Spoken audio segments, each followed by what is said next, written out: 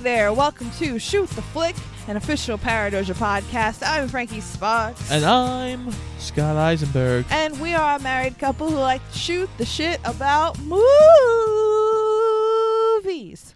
That we do.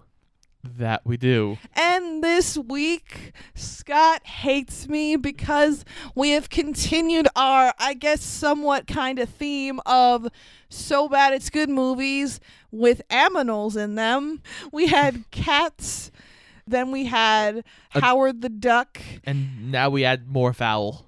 Oh, yes. More foul. The foulest foul that ever fouled. Yes. Scott, what did I force you to watch today? Birdemic. That's right. We watched Birdemic, Shock and Terror, released in 2010. It is the number 5 worst movie ever on IMDb. It's not even that, it's just bad. There's so much of it that you're sitting there and you're like, you want to laugh, but you're like, no, this is just bad.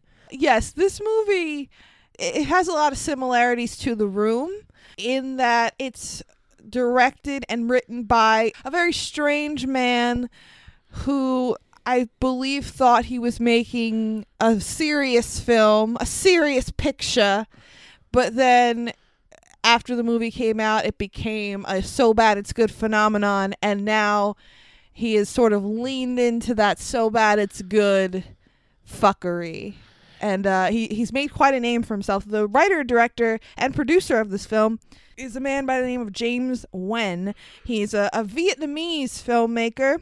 This was not his first film. This was probably the first film that really took off in the viral so bad it's good realm. But like Tommy Wiseau of The Room, he was also trying really hard to appear like a big shot professional filmmaker.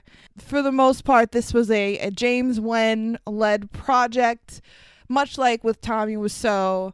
And because of that, this movie is just a complete clusterfuck of confusion. Yeah, I would classify this on the level of most student films. The effects are laughably bad. The dialogue is atrocious. Well, it was a $10,000 budget, so the effects are understandably shitty. But if you're in a situation where you have such a low budget, then don't write a movie that requires several high-tech visual effects, including explosions, fire, heavy-duty gore. You can make a simple movie on your fucking iPhone now, probably, for $10,000, and it could be good. There was a movie that came out, I want to say a couple years ago, that was filmed using the rear camera of a truck. It was a short film, but we're in a theater group here in Long Island called Paradoja Studios.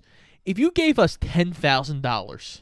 Oh, we would make use of it. We could budget like a motherfucker. We could make a better movie than this if you gave us $10,000. Oh, absolutely. I think we could make a better movie than this for like maybe $100, honestly. Well, and that's not us tooting our own horns. It's really just saying that this movie is a nightmare.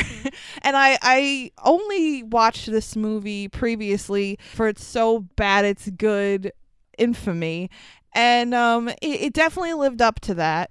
But I wanted to show it to Scott because I knew that it would break him. And that it did. It really did. And the thing is, okay, the movie's called Birdemic, right? So the crux of the movie is that birds attack. It's loosely inspired by Alfred Hitchcock's The Birds, according to James Nguyen. Is it anything like The Birds? No, not really. I mean, birds attack. That's really the only way that it's like The Birds. But quality-wise, it's nothing like that movie. Anywho, the movie's called Birdemic, right? The birds don't fucking show up until 45 minutes into the movie. Yeah, it's ridiculous. You're supposed to be into this character drama thing, but none of the actors can act. Yeah, and the first half of the movie, before the actual birdemic occurs, is filled with just boring nonsense, terrible dialogue, terrible sound editing quality. We're gonna fucking talk about all of that. But before we even got to like the quote unquote good shit of the movie, Scott was dead inside. Well, he's like, why are we watching this? Well, because, okay, I've done some of this stuff, video editing and audio editing and editing in general, and you're watching it and they're just random cuts at random time. Like, there's one point where somebody's saying something and they cut in the middle of their sentence. Yeah, sometimes in the middle of a word. Like, it's awful. It's just like, what the fuck was that? Yeah, and oftentimes a character will be talking, and then you just have this silent moment overtaken by background noise. But I don't think this movie is about the character. I don't think James Wen wrote this movie with any sort of character development in mind, because if he did, he would have hired actors that could at least fucking read dialogue like a human being. Like, I don't think he gave a fuck about that. I think he believed he was making an environmental, political statement movie. So you're saying this is a live-action Ferngully? If Robin Williams' bat was a really poorly animated, screeching parrot that spurts acid out at you in an attempt to murder you because birds are mad at people for global warming. That's the movie, guys. Like, I don't know how else to explain it. So, like we said, this movie was written and directed and produced by James Wen. And another reason why I say he's sort of akin to Tommy Wiseau is because he really kind of leaned into the so bad it's good infamy that his movie attained. If you're familiar with Tommy Wiseau's classic film, The Room, he originally started out when he made that movie saying that it was a drama, a very intense, beautiful, magnum opus drama. I got the results of the test back. I definitely have breast cancer. But then when the movie got big as a so bad it's good film, he basically leaned into it and claimed that the film was a quote unquote black comedy. James Wen did a similar dance with his movie after he made Birdemic: Shock and Terror in 2010. He came out with a second Birdemic film in 2013, and I've only seen clips of that film, but from what I understand, it really kind of leans more into the so bad it's good territory, the terrible effects, the awful dialogue, the terrible acting. It's all there, just times 10. According to reports, James Wen was hoping to make a third installment to the Birdemic franchise called Birdemic 3: Sea Eagle. What do you think you are, Sharknado? I mean, that's basically what he was trying to do, I guess. But unfortunately, in 2016, an Indiegogo campaign was launched to finance this movie and was eventually closed because it made a whopping $600 out of its $500,000 goal. Dude, there's no way that you were going to get $500,000. There's not enough people that have seen this movie that would be like, you know what? If I gave that man a little bit more money, he can make a good movie. Your movie doesn't inspire that. Stop it. I do think that this is weirdly worth watching just for the fever dreamness of it. So let's get right into the plot of this movie. It's hard to call it a plot, but for the sake of sanity, let's just call it a plot. Okay, well, even before we get to that plot, we have an opening titles intro that is like about 4 minutes long. Yeah, I counted just to see. That is a guy in his car driving down the road with the camera on a slight Dutch angle. Yeah, it looks like it's just a home video camera sitting on the dashboard while the guy's driving. It's fucking ridiculous. And then they have the score overlaying the opening credits, which is, it's literally like hold music when you're on the phone. That's what it sounded like to me. There's so many bad choices of music here where it's just like he gets into his car and it's the adventure beginning music. Right. But it's just like a car slowly pulling out of a fucking spot and then driving away down the highway at about like 10 miles an hour. Also, in regards to the music, it's really fucking funny in the opening sequence because they play through the entire opening song, which is about a minute and a half long, and then you just hear silence. So you're like, oh, okay, is that it? Is something gonna happen now? And then it just starts up again, like it loops, and then we get more opening credits, and it's like, okay. So then after this 3 to 4 minute long opening credit sequence, we get our guy in the car driving, who is our main character. He parks his car and walks ever so slowly into a diner across the street. Now, this just 30 seconds of film introduces one of the biggest, most glaring problems of the film, and there are so many. But this introduces the issue of sound editing in the movie. Oh my God. When he's outside walking to the diner, he's on a sidewalk, just a normal old sidewalk. Oh, yeah, that's right. I forgot about that part. Just a normal old sidewalk in Main Street, USA, okay? And he's walking down the sidewalk, but the sound you hear is akin to someone walking on gravel pebbles. And you're looking at the movie and you're like, he's on a sidewalk. Why does it sound like he's trudging through pebbles and mud? Like, what's happening here? And this is nowhere else in the movie. Even at points where they're like walking on a beach, which you would possibly get that sound. Right. They don't use that. It's just here on the sidewalk for no real reason. But there are several problems with the sound. When he walks into the diner, it's really bad. Like, Scott was shocked. Scott was like, what the fuck is that?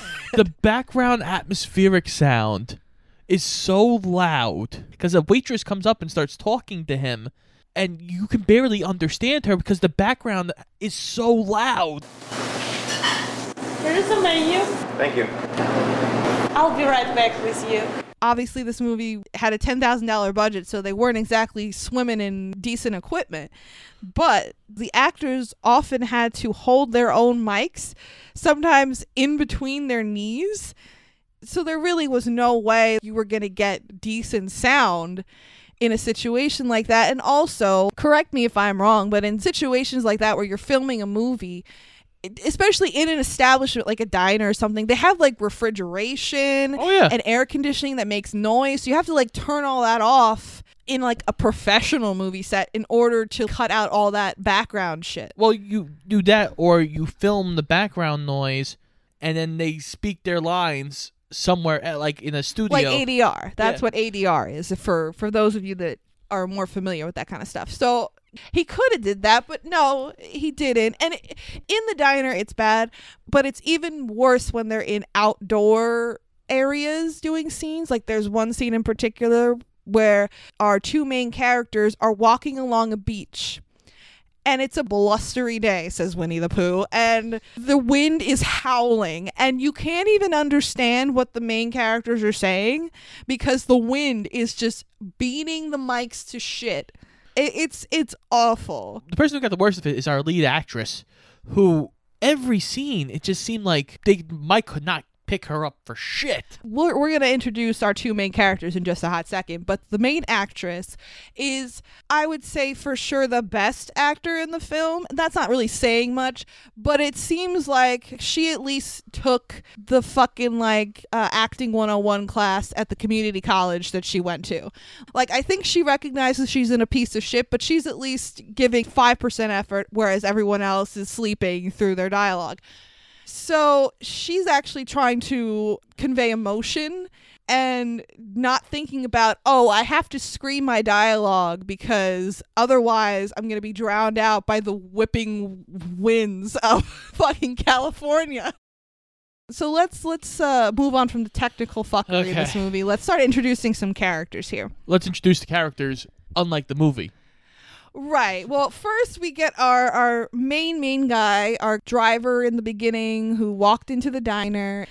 His name is Rod, and I know that because I've seen this movie before, but Scott pointed out that we didn't get his name until 10 minutes into the movie, and in the first 10 minutes, he has a slew of dialogue with our other main character and introduces himself to her without ever mentioning his actual name. So he's in the diner and he is just looking out across the way and he notices this beautiful woman, this beautiful blonde woman. And he nearly breaks his neck as she walks by him, whipping his head around to look at her ass. He's a little creep with her for sure. But her name is Natalie. But Rod is played by Alan Bagg. I'm going to guess that's how you say it. If it's wrong, I don't care. I thought it was Ba. Ba, Black Sheep? Okay, let's go with that. Alan Bach. Oh. I don't know. It's B-A-G-H. I don't care enough, to be perfectly frank, to get his name right. We'll never see him again. Watch next year. We're sitting in our Oscars show. And nominated for Best Supporting Actor. Okay. Alan Bach. You know what? I have no problem right now. If Alan Ba is nominated for any award at the Oscars next year, I will pay $100 million to the next person I see. Okay. Well, considering you live with me, most likely I will be the next person you see. Therefore, I'm going to be rich. So now I'm going to really push for Ellen Bach. So Rod, our main character, our hero of this tale, he is quite Twitter-padded with our female lead by the name of Natalie, who is played by Whitney Moore. Rod comes up to Natalie and is immediately very creepy. He goes, "I recognize you. Did you go to blah, blah, blah high school?" She goes, "Oh, yeah. Yeah, I did too." And then immediately after that, he says, "So where are you from?" And it's like, didn't you just say you went to high school together? What the fuck? Okay. The real problem is they're trying to do a meet cute here, and that's just fine and dandy. That's a typical trope for a romance. This is supposed to be a romance along with a fucking Birdemic movie. I don't know why. It doesn't matter. But the point is, the main character of Rod, Alan Bach, has absolutely 0.0% life in his body. So he acts like a robot. His face throughout this entire movie is exactly the same. He never changes his facial expression and he speaks almost in a monotone. Okay. To get the image I want you to have here for this guy's acting ability, I want you to take The Rock. Okay, I'm visualizing The Rock. All the charisma in the world. Right. The man could literally wink and a woman's panties would fly off. Absolutely. I'm on board. What are you going to do to The Rock? Take all of that Okay, I'm and scared. think the complete opposite. Oh, no. No, come back, Dwayne The Rock Johnson. Come back. This man winks and a woman puts on more clothes. I like sales. It fits my personality. Software development was boring for me, and I felt that I was more of a sales and marketing type. So, I switched. I'm sorry. I fell asleep because that was so boring. Because here's the problem, particularly in romance films, since this is supposed to be a romance that is forming right now between Rod and Natalie, let's take generally romance films. A lot of times they're very formulaic. A lot of the dialogue you can probably like cut and paste and it's all the same fucking thing, right? Of course. But there are times in those kind of situations with romance films where it's still enjoyable because you have two leads that are charismatic in their own right. Oh, damn straight. And or have chemistry with one another. And it makes the movie more enjoyable. That does not exist here. It exists in the negative, actually. There is anti-chemistry between Rod and Natalie. I would believe that these two had never met before in their entire lives, were put together on set and told, "You like each other. Talk." It's really interesting that you say that because, according to my research, our director, James Wen, instructed our two main stars not to socialize outside of filming, which would seem, what's the word? counterproductive. Yes, that's precisely the word. Because if you want two people to have a believable romance together, you might want them to hang out with each other and develop some sort of actual, chemistry. Even in rom-coms that aren't like the best rom-coms, I'm thinking of like The Proposal with Sandra Bullock and Ryan Reynolds. Not the best rom-com. It's okay. But they both at least have some semblance of chemistry. Like, Right. you need to have chemistry to believe people can get together. So they have their little meet cute. They exchange numbers and go on their merry way. And we cut to Rod at home, presumably the next day, as he's getting ready to go to work. And he's watching the news. And we get our first little taste of the environmental message in this movie. Scott looks like he wants to kill himself. So maybe it would be best to get him talking about this part. Okay, so yeah, Rod is sitting there watching the news about birds being found in dead groupings of like hundreds or whatever. The environment's going crazy. People are dying.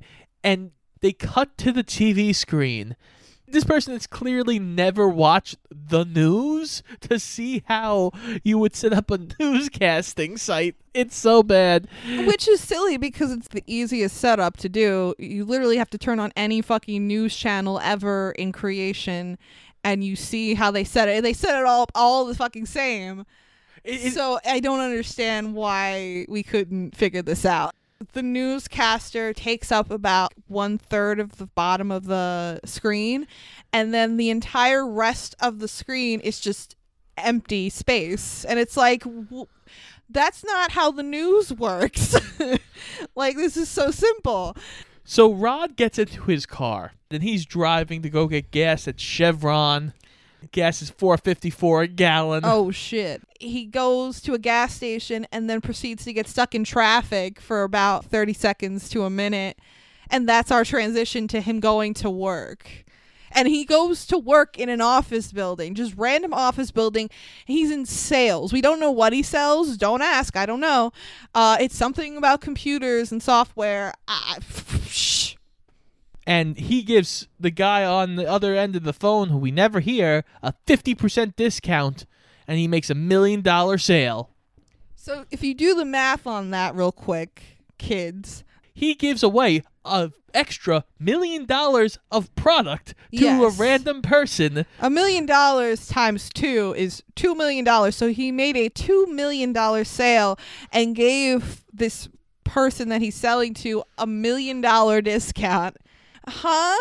That's not how businessy business works. I mean, I know we're in movie land here, guys, but that doesn't even make a little bit of sense. But, his buddy comes in and he's really happy for Rod. What's his buddy's name? I don't know. I think they said his name once in the film. I don't remember what it was, so we're just going to call him Buddy. The only thing about Buddy that's at all a part of a character is he likes to have sex. Oh, yes. You know how it is in movies like this. Well, maybe not movies like this, but movies in general. We have our main hero who's just a nice guy. I'm the good guy. I can smile and shine a hole into the sun. Not this guy, but, normally. Normally. And then that sweet, nice fella's got a friend who's a raunchy pig who should be rolling around in the mud. Ducky?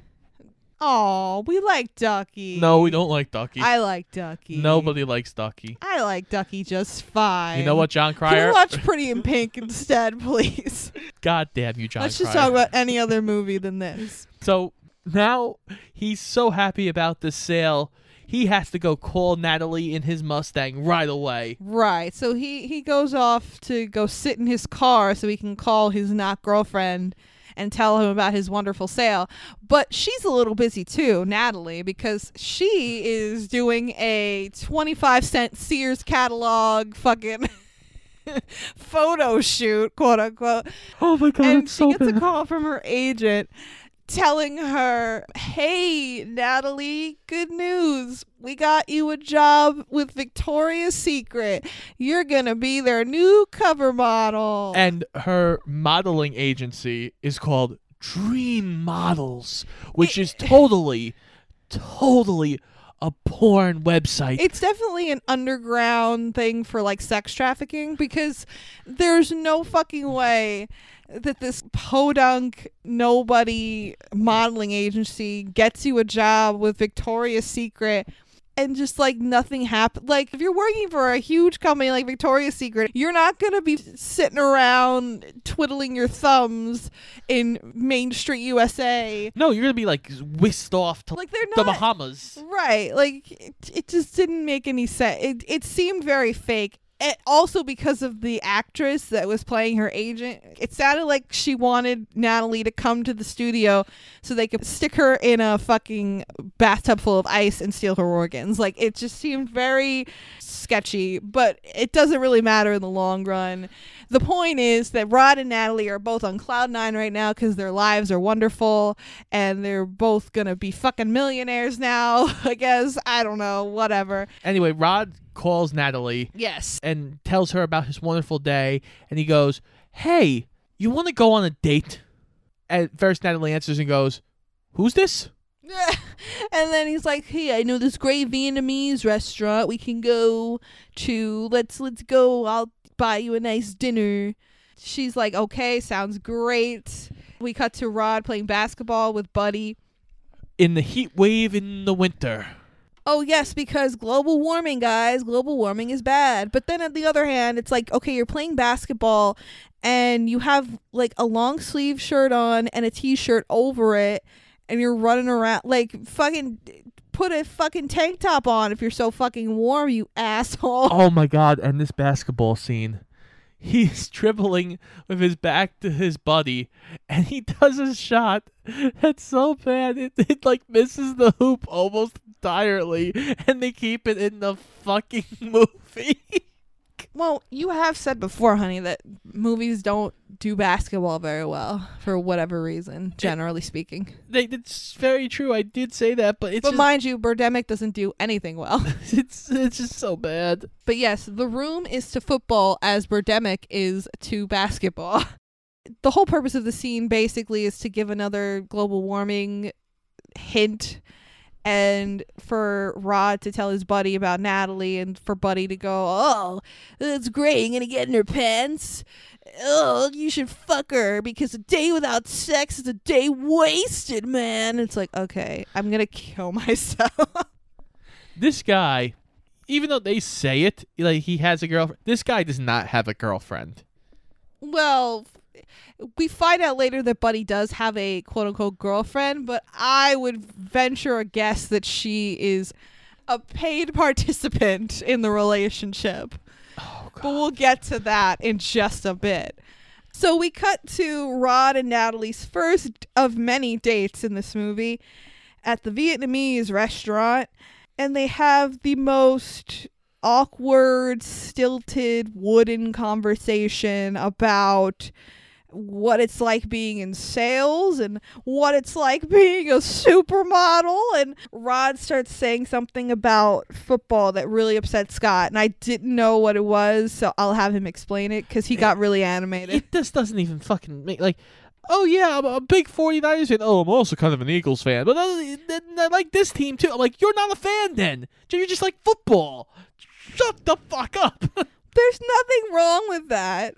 There's so many other things to shit on Rod for, Scott. Alan Bach is not worthy of getting so animated. He himself does not have the capacity to get animated about anything. Well, you know what? I'm animated. That's what I do. That's who I am. The people who listen to this show know that. There was one point, though, where Rod, he just is talking to Natalie, and he goes, "I like sales." And the way he said it, it just reminded me of Anakin Skywalker in that scene about him talking about sand. I don't like sand.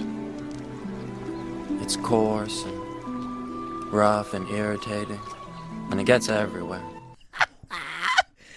But yeah, he's talking about it, and it's like, I like sales because it fits my personality. And it's like, you have no personality. What the fuck are you talking about? And then they do this fucking bit because Rod is like, "Oh, what do you do for fun, Natalie?" And Natalie's like, "Oh, I just hang out with my friends and I go to clubs. Oh, and I spend a lot of time with Alex." And he's like, oh, who's that? Is that your boyfriend? And she takes out her wallet and she's like, oh, I'm going to show you a picture of him here. Look at, this is Alex. And it's a fucking cat. Wah, wah, wah. But the whole time, Rod was like, show me the picture. Yeah, okay, Oh like, my God, dude, it's you are giving off such stalker tendencies. Like, please stop. Do you remember when I sat 2 seats behind you in English class? I would twirl your hair when you weren't looking. I would braid it. I knew what color underwear you were wearing every day. After you left, I used to go sniff your desk. Right where your butt was. Just stick my nose right in there. Oh, right in and the take a- indentation. And take a big... Oh my God, I want to throw up. Okay. I gotta stop. But this is where you really notice the acting is like out of a middle school play. If you go to see like an elementary or middle school play, a lot of the times the actors will talk in the same inflection, and no matter what they're saying, they'll just speak in this rhythm. Like, that's what it is the whole time. I'm George Washington. I cut down this cherry tree, and I never tell a lie, and I had wooden teeth, and this is amazing. Right, yeah. It's, oh my God. It's just awful. But you're supposed to believe that Natalie is getting Twitter padded with this guy, and Yes. it's like, ugh. But while he's walking her home, we get our first viewing of the birds. Dun, dun, dun. That's right. They forgot about that. The birds make their first appearance. Now, we're not at Birdemic levels yet. There's green parrots, which look like, Shit. yeah, it's essentially clip art that was placed in the tree while Rod is walking Natalie home. And they stop and look at these green parrots chilling by this tree. And they're just repulsive looking. Obviously, it's some kind of computer graphic thing, but it's just, I don't know what it is. It looks like fucking clip art. So that's just a little taste of what's to come. But after that whole debacle, we cut to Natalie the next day, I guess, going to visit her mother, who is a completely pointless character in this film. Who definitely has breast cancer. Oh my God. But she's completely pointless in this movie. I don't even know why she's here, because she's just talking to her daughter about how Natalie met Rod and how Natalie got the Victoria's Secret job. And the only thing that pissed me off in this whole thing, okay, if you are a aspiring model working your butt off to try and get into the business, and you get a job with Victoria's Secret, which is a fucking huge deal, I would assume, if you're an aspiring model. Like, it's gigantic. So that's on one hand. And then on the other hand, in the same week, you meet a guy and go on an awkward first date. Something tells me if I went to go visit my mom, I would fucking lead with Victoria's Secret over I met a guy the other day. This particular scene provides us no information that we didn't already have. And then the only other scene that she's in is when she does finally meet Rod, and she just blathers on for 10 minutes about her retirement, and now she likes to watch TV. And it's like, okay, what is the point of any of this? Who cares? It doesn't matter.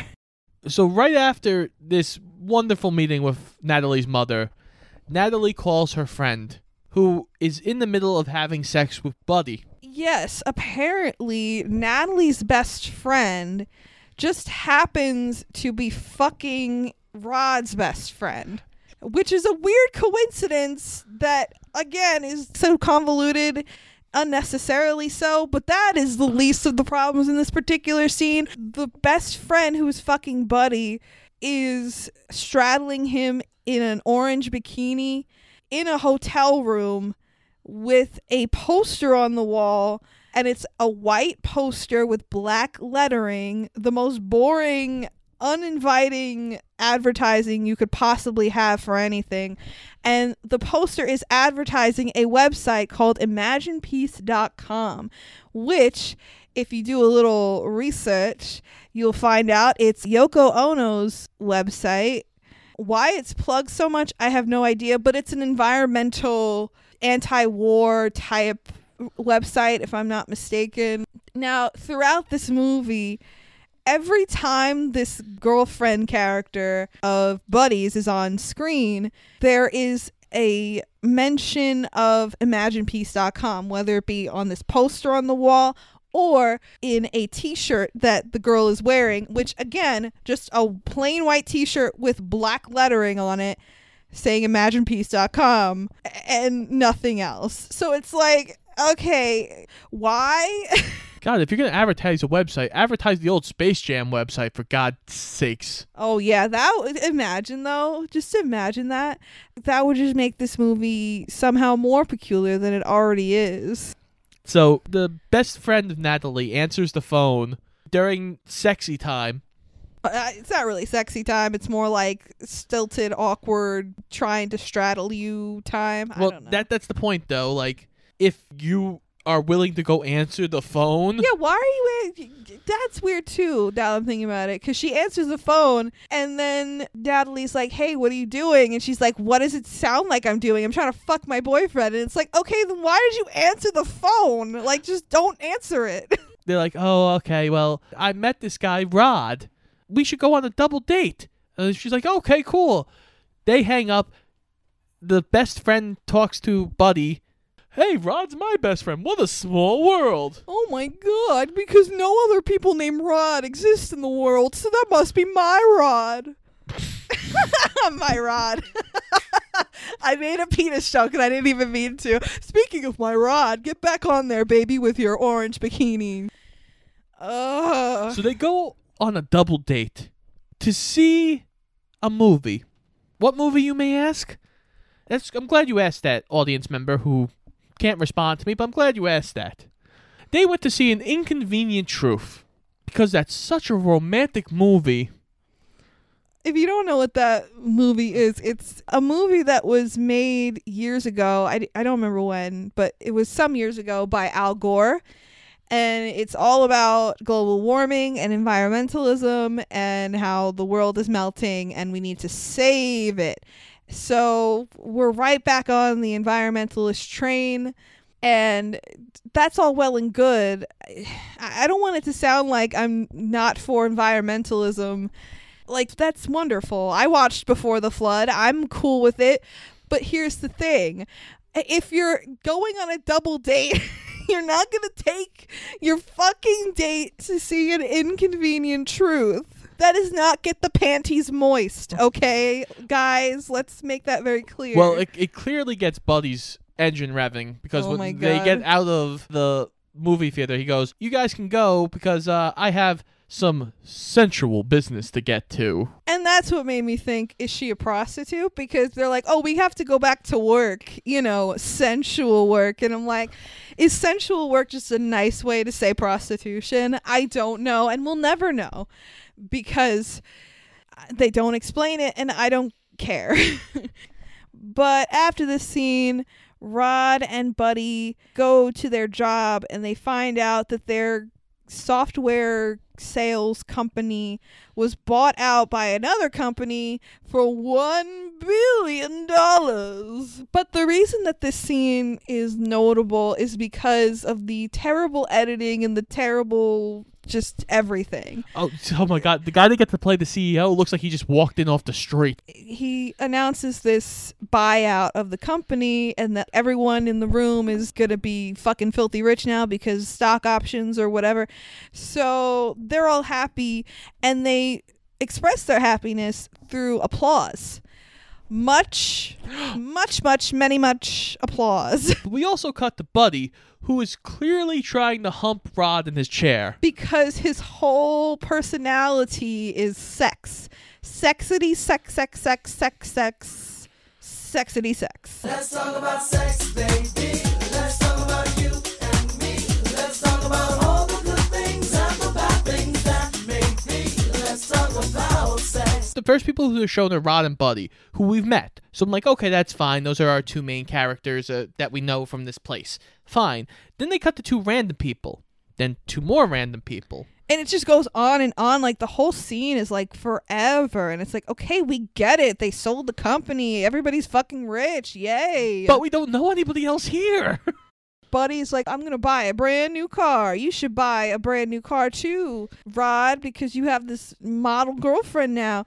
And Rod says, with the deadest of deadpan expressions, he goes, Natalie's my Ferrari. And that's supposed to be cute. I don't know. I feel as dead inside as Rod does at this point. Frankie, you're my Italian sports car. Well, I am a quarter Italian, so I appreciate the sentiment. But no. Fuck you. So Rod says that he's going to retire for a while and like live off of his money. But then he immediately decides, no, I'm going to do a new startup company, which is very vaguely explained. It's basically a company that makes cheaper solar panels, so they're more affordable for the common consumer. You cut to him in this boardroom, basically doing a pitch for this startup company. And all I kept thinking while he's doing this quote unquote pitch is like, oh my God, this is the worst episode of Shark Tank I've ever seen in my life. And all I keep thinking during this entire scene is, where the fuck are the goddamn birds? We're almost there, but we're still just trudging along here. Like, if you did not know the title of this movie and you got to this point in the movie, we're about almost halfway through at this point. And then you look at me and you go, hey, what's the title of this again? And I say Birdemic, shock and terror. You'd be like, none of those things are present in this. Are you sure that's what we're watching? Maybe we're shockingly bored. But the scene ends with Rod getting financial backing from people in this boardroom for his new startup. Yay, yippee-ki-yay, wonderful. Who cares? $10 million. They just throw like millions of dollars around like it's candy in this movie. I don't even, whatever. So we cut to the next fucking scene. We get an interesting little tidbit where Rod and Natalie are on another date. This time at the local art and pumpkin festival, which you can tell from the way it's filmed, like this is actually something that was going on in the town wherever they were filming, and they just kind of took advantage of that. This is also kind of a trope in a lot of So Bad It's Good movies. The YouTube channel Red Letter Media, which I watch a lot, they do a lot of great film and television reviews and stuff like that. They're really, really funny. If you don't know who they are, please check them out, Red Letter Media. They review a lot of bad movies as well, and they kind of coined a term for what this phenomenon is, and they call it shooting the rodeo. Whenever you see a movie where there's clearly padding just to stretch out the running time, where they just go to a parade or they go to some sort of public event to add production value to your film and pad out the running time. It is common enough that a term exists for it, so I guess that's something. But after that, they go to yet another date at a restaurant, and this is one of my favorite scenes in this movie, because we get a song in this part. The only point of this scene is the song. Yeah. There's no one else in the goddamn restaurant, okay? They're doing their whole talky bullshit thing. Oh, I like you so much. Oh, I like you too. Who cares? After the talky, we get to the good shit where there is a performer singing a song in the restaurant. And this song is just... I mean, I'm surprised it has not won any Grammy Awards. It's just, it's such a fucking banger. While this strange man who kind of looks like a mix of Wayne Brady and Tracy Morgan, he's performing this song to an audience of two, Rod and Natalie, who are dancing to this song, which is completely unromantic and completely not a party song in any way, shape, or form. Like, I don't understand why this song... it doesn't make any sense, but it's just so good, I don't care. Just hanging out with the family, having ourselves a party. And it's only buttressed by the fact that Rod and Natalie are both dancing like the whitest of white people Like, Rod is doing the typical arms at your side, swinging back and forth. Whitney Moore is at least trying to be silly and like have fun with it, because she's doing like the robot and the Vogue. She's just all over the place because she's like, I don't give a fuck. This movie is a piece of shit. It's a song about having dinner with your family. This is one of those so bad it's good scenes that it's so blatant and it's not making sense that I just can't ignore the beauty of it. But finally, after all of this courting, we get the scene that we've all been waiting for, just with bated breath. Rod and Natalie, they're gonna do it. But let's stop there for a second, because this is something else I want to bring up.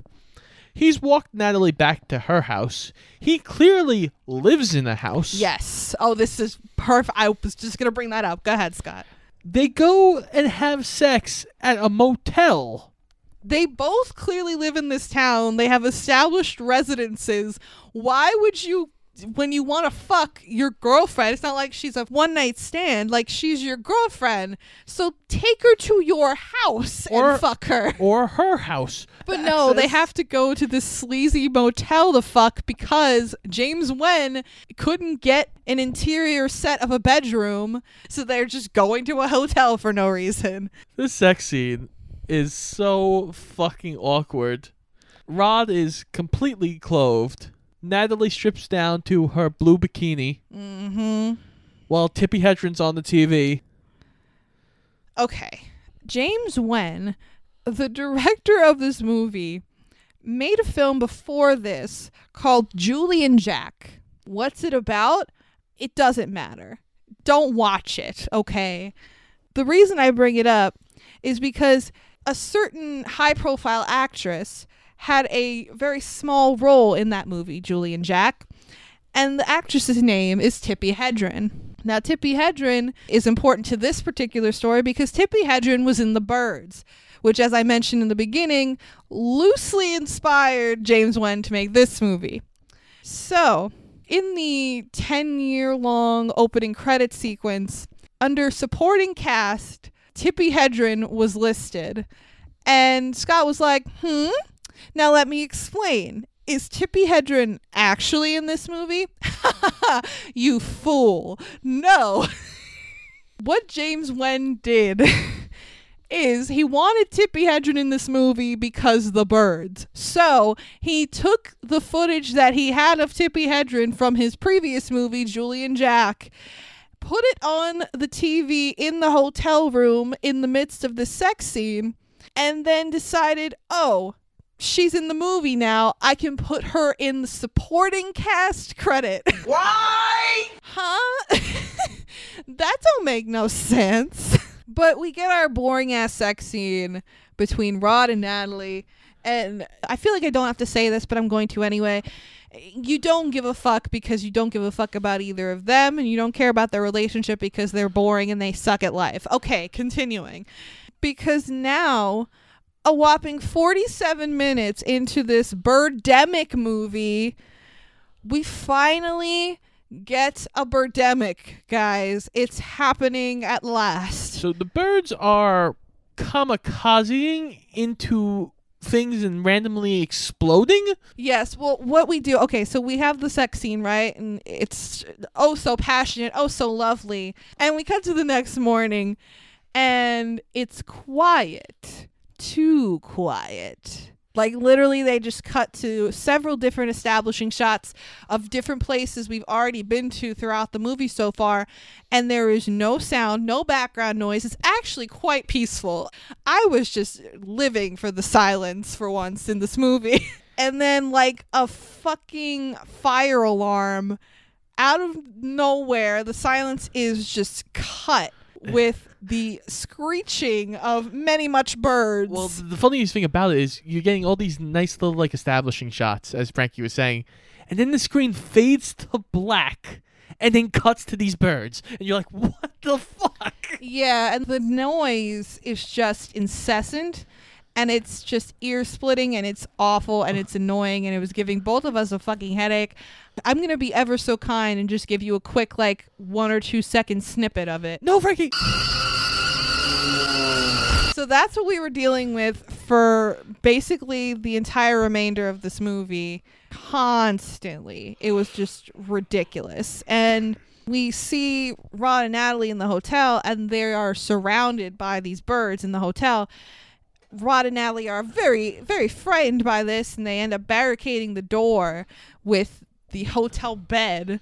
And they manage to get to another room in the hotel that has another couple in there by the name of Ramsey and Becky. Oh, God. And our heroic couple meet up with this other couple, and they decide to team up to escape the hotel. This is where we get one of the more iconic aspects of this movie, the coat hanger scene. Our heroes decide to arm themselves with coat hangers from the hotel room in order to escape the room and get to Ramsey's car. So they're walking out of the hotel room. They're all back to back so they can catch the birds from any direction, right? So let me explain real quickly, because I wanted this to come across how dumb this is. The standing back to back thing only works when your person is on the ground.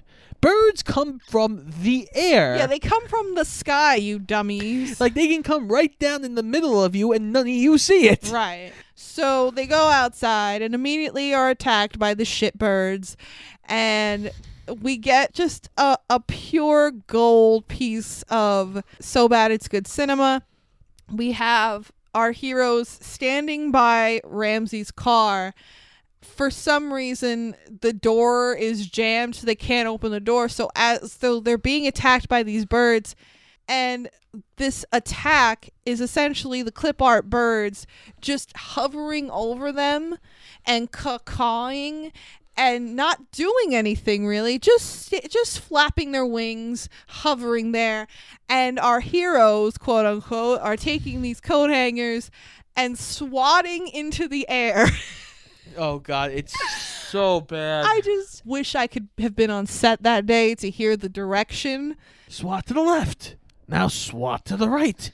Crisscross. Oh, God. I can't. I literally cannot. So they finally get it open, and fucking Ramses pulls out like an AK-47.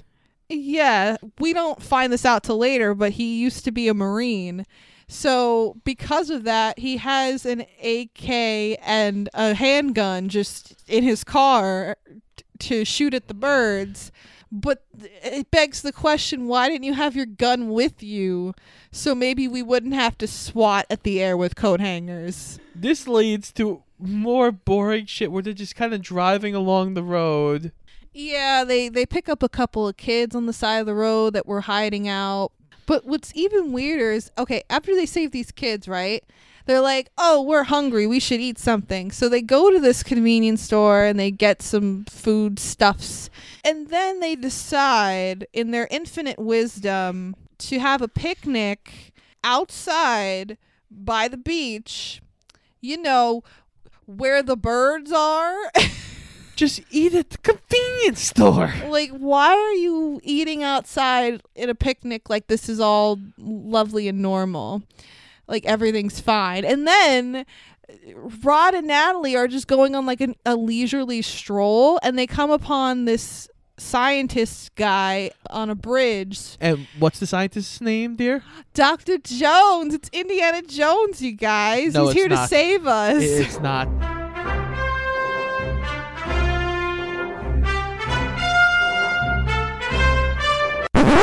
We couldn't afford Harrison for this movie. But he's just there to give a whole bunch of nonsense drivel about global war. He's there to attempt to explain the birdemic to the audience because no one can understand why the fuck this is happening. And he's just like, well, I don't know why this is happening. I'm not an expert or anything, even though I'm a scientist written into this movie to explain everything. But let me just give you a theory. Perhaps the birds are angry because global warming. Maybe it's because of the bird flu virus Oh that's my going God. around. He keeps saying bird flu virus, and it's like, okay, that's you're reiterating unnecessarily. It's a bird flu. Like, you know, it's bird flu virus. That's like the least of this movie's problems. Anyway, we continue on where we're going, I don't know. We're just driving along. Like, a perfect example of what they're trying to do is Walking Dead. An apocalyptic situation, and they're driving along, they're trying to get somewhere. But the problem is they're not trying to get anywhere. They're just driving along aimlessly. Like in the first season of The Walking Dead, they're trying to get to the CDC. Yes. To try to figure out what's going on with the zombies and stuff. Well, the whole thing about, yes, the CDC, but also find a place where they can stay and fortify. Like there's a purpose to what they're doing, and they're traveling. There's no purpose to this traveling. They don't establish that. They're just driving along randomly. Like they're going on a fucking cross-country drive. Like, I don't understand. It's like Little Miss Sunshine. Yeah, exactly. Just like Little Miss Sunshine. Just like Oscar-winning Little Miss Sunshine. So after Dr. Jones tells the audience that the birds aren't the real dangerous animals, humans are the dangerous animals, they're pulled over on the side of the road because Ramsey's girlfriend Becky had to take a shit. That's literally how they explained it in the movie. Becky and Natalie are in a field somewhere nearby while Becky is doing her business. And a bird swoops in and kills her. Yes. Now, fun fact that wasn't originally scripted in the movie. Becky's abrupt death scene mid-shit was added to the film because the actress had to leave the production to attend acting school in New York. So she was like, listen, I'm fucking leaving. I'm not going to be in this shitty movie anymore. I got real shit to do. And James Wen was so appreciative of that he decided to write in a scene where she dies mid-shit. So he seems like a swell guy. The gang takes off and they come across another group of people on a bus. And they're surrounded by birds. A double-decker bus like it's fucking England.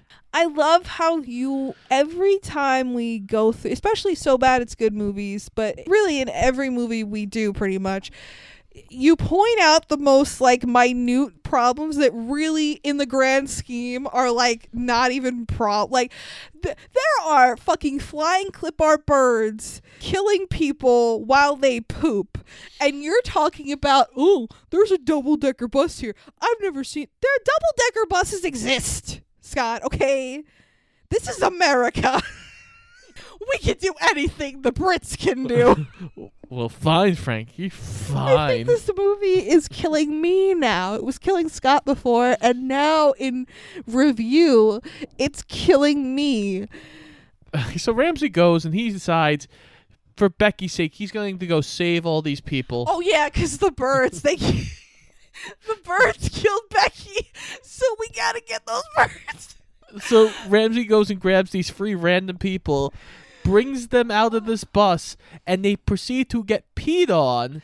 Well, you said it was pee. It was yellow. It is yellow. I've heard it explained as it being corrosive acid because their faces like melt off and they die. Where are the birds getting acid? I don't know, Scott. I don't know. Okay, I didn't write the movie. I'm just telling you what I've heard and what I understand to be true. It looks like urine. Maybe the bird's uric acid is, acid. Let's not try to make sense out of this, okay? The point is, the people die. Ramsey is dead. So Rod and Natalie and the kids, they take off. Yeah, they go to buy gas and get hustled by a gas station owner who sells them gas for $100 a gallon. And then they pull over on the side of the road where a random Texan holds them up at gunpoint for their gas. You can tell he's a Texan because he wears a cowboy hat and he's got a big belt buckle. But he gets his throat slit by a random eagle flying across the screen. Yes. And what makes the scene particularly unnecessarily stupid is after the Texan gets killed, whilst holding a canister of gas that he's stolen from Rod and Natalie, he drops the canister, of course, and Rod is like, okay, we gotta go, let's get out of here, and he just fucking leaves the extra gas can sitting on the side of the road, and it's like, why wouldn't you just pick it up? You need that. And eventually later in the movie he runs out of gas, so it's like, you're a dumbass. Why Why? I need to go to bed. But before they run out of the gas, we have to meet our last character, Mr. Hill. Yeah, they go into this random forest area to get some fresh water from the stream, whatever. They literally, 20 minutes before this, bought a fucking 24-pack of water bottles. They ran out in like 5 seconds. Okay, whatever, I don't care. They go into the woods, and they come upon this creepy-looking woodsman, and he lives in a treehouse, and the kids are so excited. Let's go play in the treehouse. Children, your parents are dead. Why are you talking like this? We didn't even mention how bad the kid actors are, but like they need to just go back to regular school and learn their ABCs and forget about acting, because I don't know where they're from or where they think they're going. Well, clearly they want to go to McDonald's. Oh my god, that was so annoying. They're in the midst of an apocalyptic crisis. Their parents have been murdered, and they have been attacked by killer birds Multiple times. And all they can fucking do is whine and bitch and moan in the backseat of this car, talking about how hungry they are every 5 seconds and how they want a fucking Happy Meal. Like, I get it, James Wen. Sometimes kids are annoying, but I don't think in this particular scenario the kids would just be whining the whole time about how they want a fucking Happy Meal. Like, oh my god, it was just so annoying. But I digress once again. Let's just get to the end of this fucking movie. So the forest guy just, again, gives a lot of blah, blah, blah, nature, blah, blah, blah, global warming. The best part of the scene, though, is when he leaves. He's like, oh, I'm sorry, guys. I hear a mountain lion in the distance. I gotta go. And he just leaves. And it's like, uh-huh. Those damn mountain lions. So, again, after we've left the forest man to die in the wilderness, we get back in the car and we drive more and more. We get a pretty gloomy score here, and it sounds eerily similar to the song Imagine by John Lennon. Imagine all the eagles pecking out your eyes. It sounds like it's like a hair, a smidge off kilter from the actual song. Yeah, like just enough to avoid copyright infringement. Yeah, like they changed the key. As they're driving, Natalie mentions, oh, there's a car on the side of the road. Oh, that's my best friend's car. We should pull up over there and see what's going on. Maybe she's in the car. They pull up to the car and they see the best friend character that we met earlier, Natalie's best friend, and Buddy, and they're both dead as doornails. And instead of holding on this emotional moment, we cut right away to them running out of gas. And you'd think that this would be a more concerning situation, but instead Rod just goes in the backseat of the car and happens to find a fishing rod and like a portable mini barbecue or whatever. So he's like, oh, I can catch some fish and then we can cook them. Ha ha ha ha. Wonderful. So they again take these children out into the open by the beach. Rod goes fishing and Natalie is harvesting seaweed. Okay, sure. So, of course, the birds soon attack. They run to the car. The birds surround the car. And one of them, for whatever fucking stupid reason, just decides to fly into the fucking windshield and splatter. Like, it's really gross and unnecessary. Also, why do these birds not explode? Nothing makes sense, Scott. Let's power through this. But then, as if by magic, the birds just decide to stop and leave, and they go flying off into the distance. I know Scott hasn't seen this gem of a So Bad It's Good movie, but it's very similar to M. Night Shyamalan's The Happening, where the plants are attacking. We don't know why, we don't know how, but they're killing people. And then just all of a sudden, for no reason whatsoever, at a certain time code in the movie, the plants just stop and everything's fine. and there's no explanation, there's no reasoning for it. It just happens and then the movie's over. That's basically what happens here. Rod, Natalie, and the two kids get out of the car once they realize the birds have gone, and they just stand at the shoreline at the beach and watch the birds fly off into the distance. Again, with very whimsical kind of music.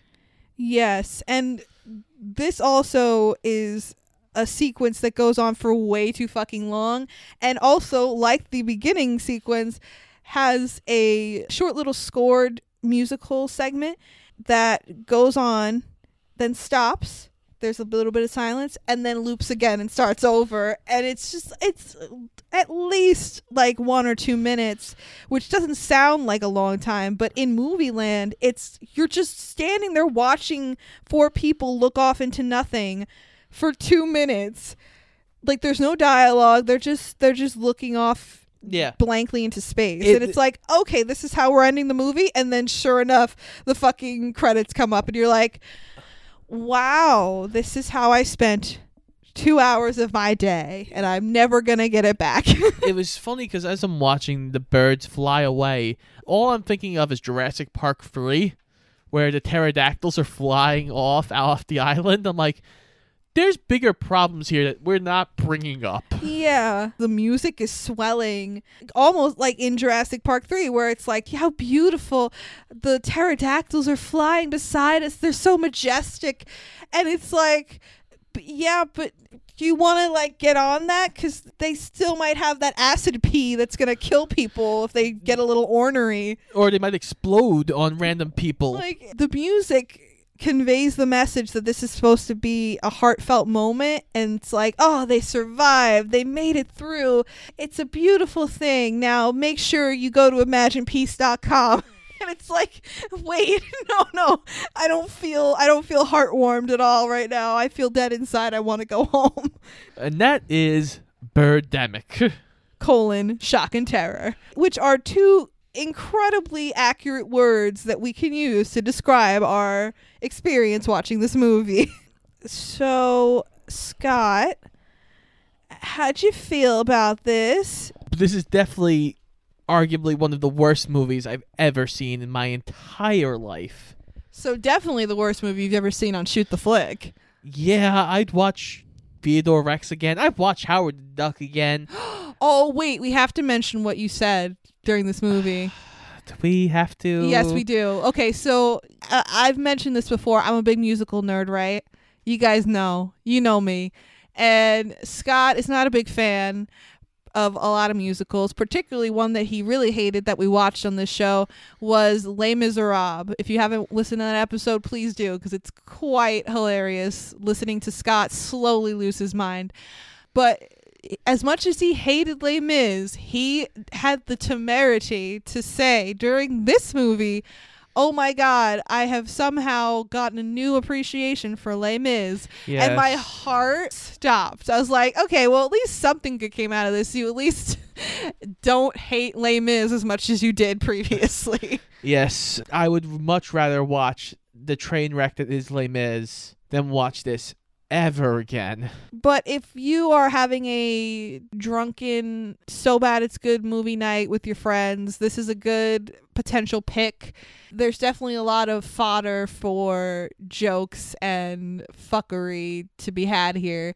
So if you're in that kind of mood, feel free to check it out with your friends and with a big bottle of tequila. But I gave this a 0.5 out of 5 stars. It's terrible, but it's one of those movies you know going in what you're signing up for. So maybe that'll help take the edge off if you don't have the tequila. I strongly recommend the tequila, though. I really do. But Scott, what did you rate this movie? I have it also as a 0.5 out of 5. So now that that's over, we're done with So Bad It's Good movies for a while. Yes. We've had our fill. Next week we're gonna have another Harry Potter movie with the Half-Blood Prince, and that's gonna be significantly more fun than this. Although I'm sure people had a good deal of fun listening to us slowly but surely lose our fucking minds watching this movie. But yeah, until next week, this has been Shoot the Flick, an official Paradoja podcast. I'm shocked. And I'm terrified. Make sure you check us out on Instagram and Twitter at Shoot the Flick, and check out our weekly episodes every single Wednesday on iTunes, Spotify, Google Podcasts, and iHeartRadio, and pretty much anywhere else you can find a podcast. And make sure you come back next week for our magical, splendiferous movie adventure. Birdemic. Caw, caw. Well, everybody's heard about the bird. Bird, bird, bird.